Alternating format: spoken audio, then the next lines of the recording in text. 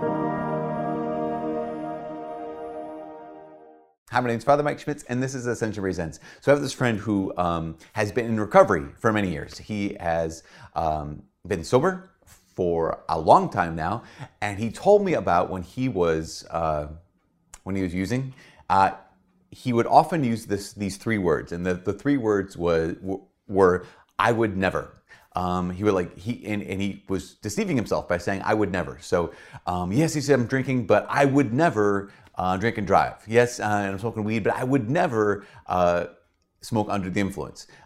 Yes, I'll do this thing, but I would never kind of do the next thing, right? I'd never go to the next level because that's way too bad. That's nothing that I would ever do. I would never. And he said at one of his moments of kind of rock bottom, he realized that almost all of his I would nevers were simply I haven't yet. So those three words were switched, right? I would never. He realized that self-knowledge was like, oh my gosh, it's not I would never, it's merely I haven't yet.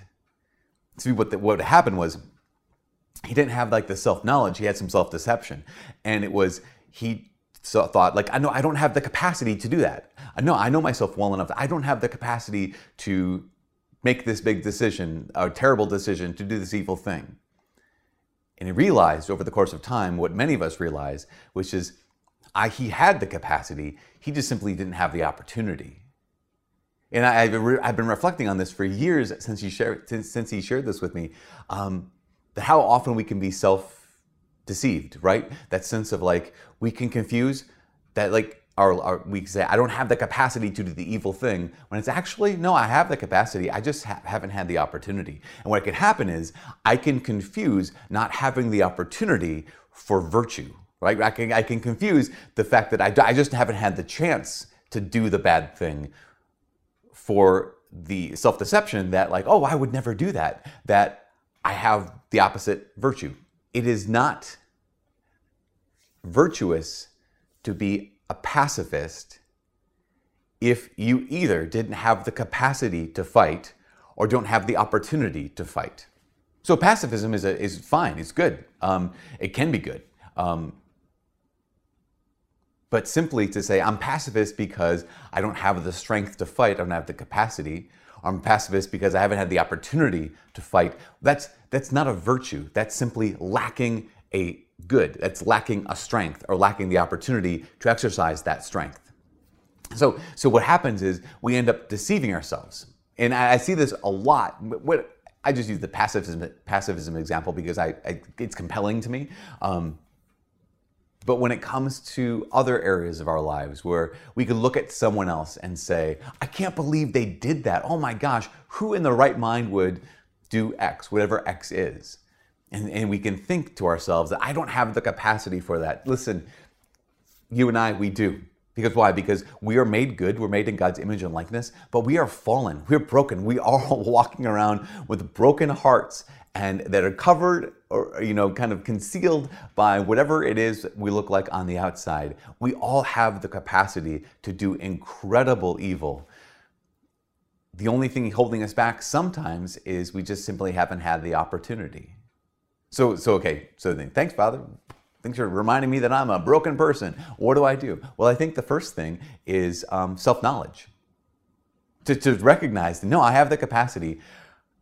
I just sometimes don't have the opportunity to do the bad things. So that self-knowledge will lead me to a place of being willing to have self-discipline. Here's what I mean. If I recognize that I have the capacity to do this evil, whatever the thing is, again, I don't know your life, I only know my own. If I have the capacity to do the bad thing, and the only thing holding me back from not doing the bad thing is I don't have the opportunity to do the bad thing, well then, okay, self-knowledge should lead to some self-discipline. Let me make some decisions. Like, I will prevent myself, and I from having access to the opportunity. I'll do everything I can to stay away from the opportunity. So that's one way you can exercise self-discipline. Another way you can exercise self-discipline is by growing in the opposite virtue, right? So here's an example, and it's an example that I like to offer because it's about relationships and it's about kind of in the world that I live in with our college students and young adults, even our teenagers. Here's a boyfriend girlfriend, and they're in a otherwise healthy relationship, but they continue to fall into, say, impurity with each other. And so they come and talk to me. And what happens a lot of times is I say, okay, you guys, how about this? Make the easy choice. And they say, what do you mean? Okay, well, you know at this point, because the reason you're talking to me is because you want to know how to move forward in chastity. So you realize you have the capacity, and too often you're having the opportunity to fall into this impurity, right? Okay, so knowing yourself, knowing your weakness, knowing that you have the capacity, maybe you don't have the virtue to, kind of be under control here. How about you make the easy choice? That rather than saying, okay, when things get all ramped up kind of a thing and things get a little bit more out of control, it's really difficult to say no at that moment. So how about when you're parked outside each other's houses or whatever, and one person says, do you want to come in and just kind of hang out for a while? And because you've lived your life, your experience, that maybe not 10 times out of 10, you go in and fall, but even if it's 5 times out of 10, you go in and have difficulty there, that this is the moment to make the easy choice, to say, you know what?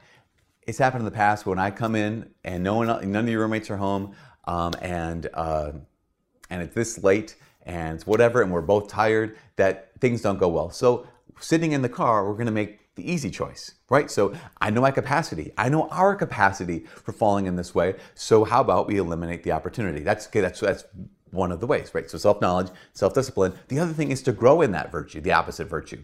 I think that if someone really wants to grow in, say, pacifism, again, just to bring up that word, because why not? I think the best way to grow in pacifism is to become stronger, to know how to fight, to learn how to actually use your strength, whether physically, mentally, whatever it is you use to fight, to learn how to do it, to harness your strength, and then to control it.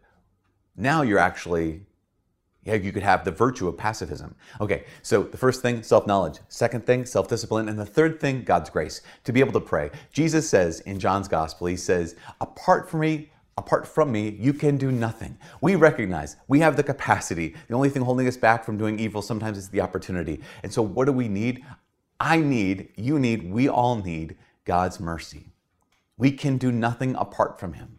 And so all the self-knowledge and all the self-discipline in the world will only go so far, and actually won't go very far at all, unless we have God's grace. So lean into prayer and be able to say, okay, Lord, I'm doing everything I possibly can to cooperate with you, this self-knowledge, this self-discipline, but ultimately at the beginning, middle, and end of the day, I absolutely cannot do anything without your grace. So lean into prayer, lean into your relationship with Jesus, and walk in the power of the Holy Spirit. All those last words there are religious words and religious terms, but they're absolutely true terms and true words. And from all of us here at Ascension Presents, my name is Father Mike. God bless.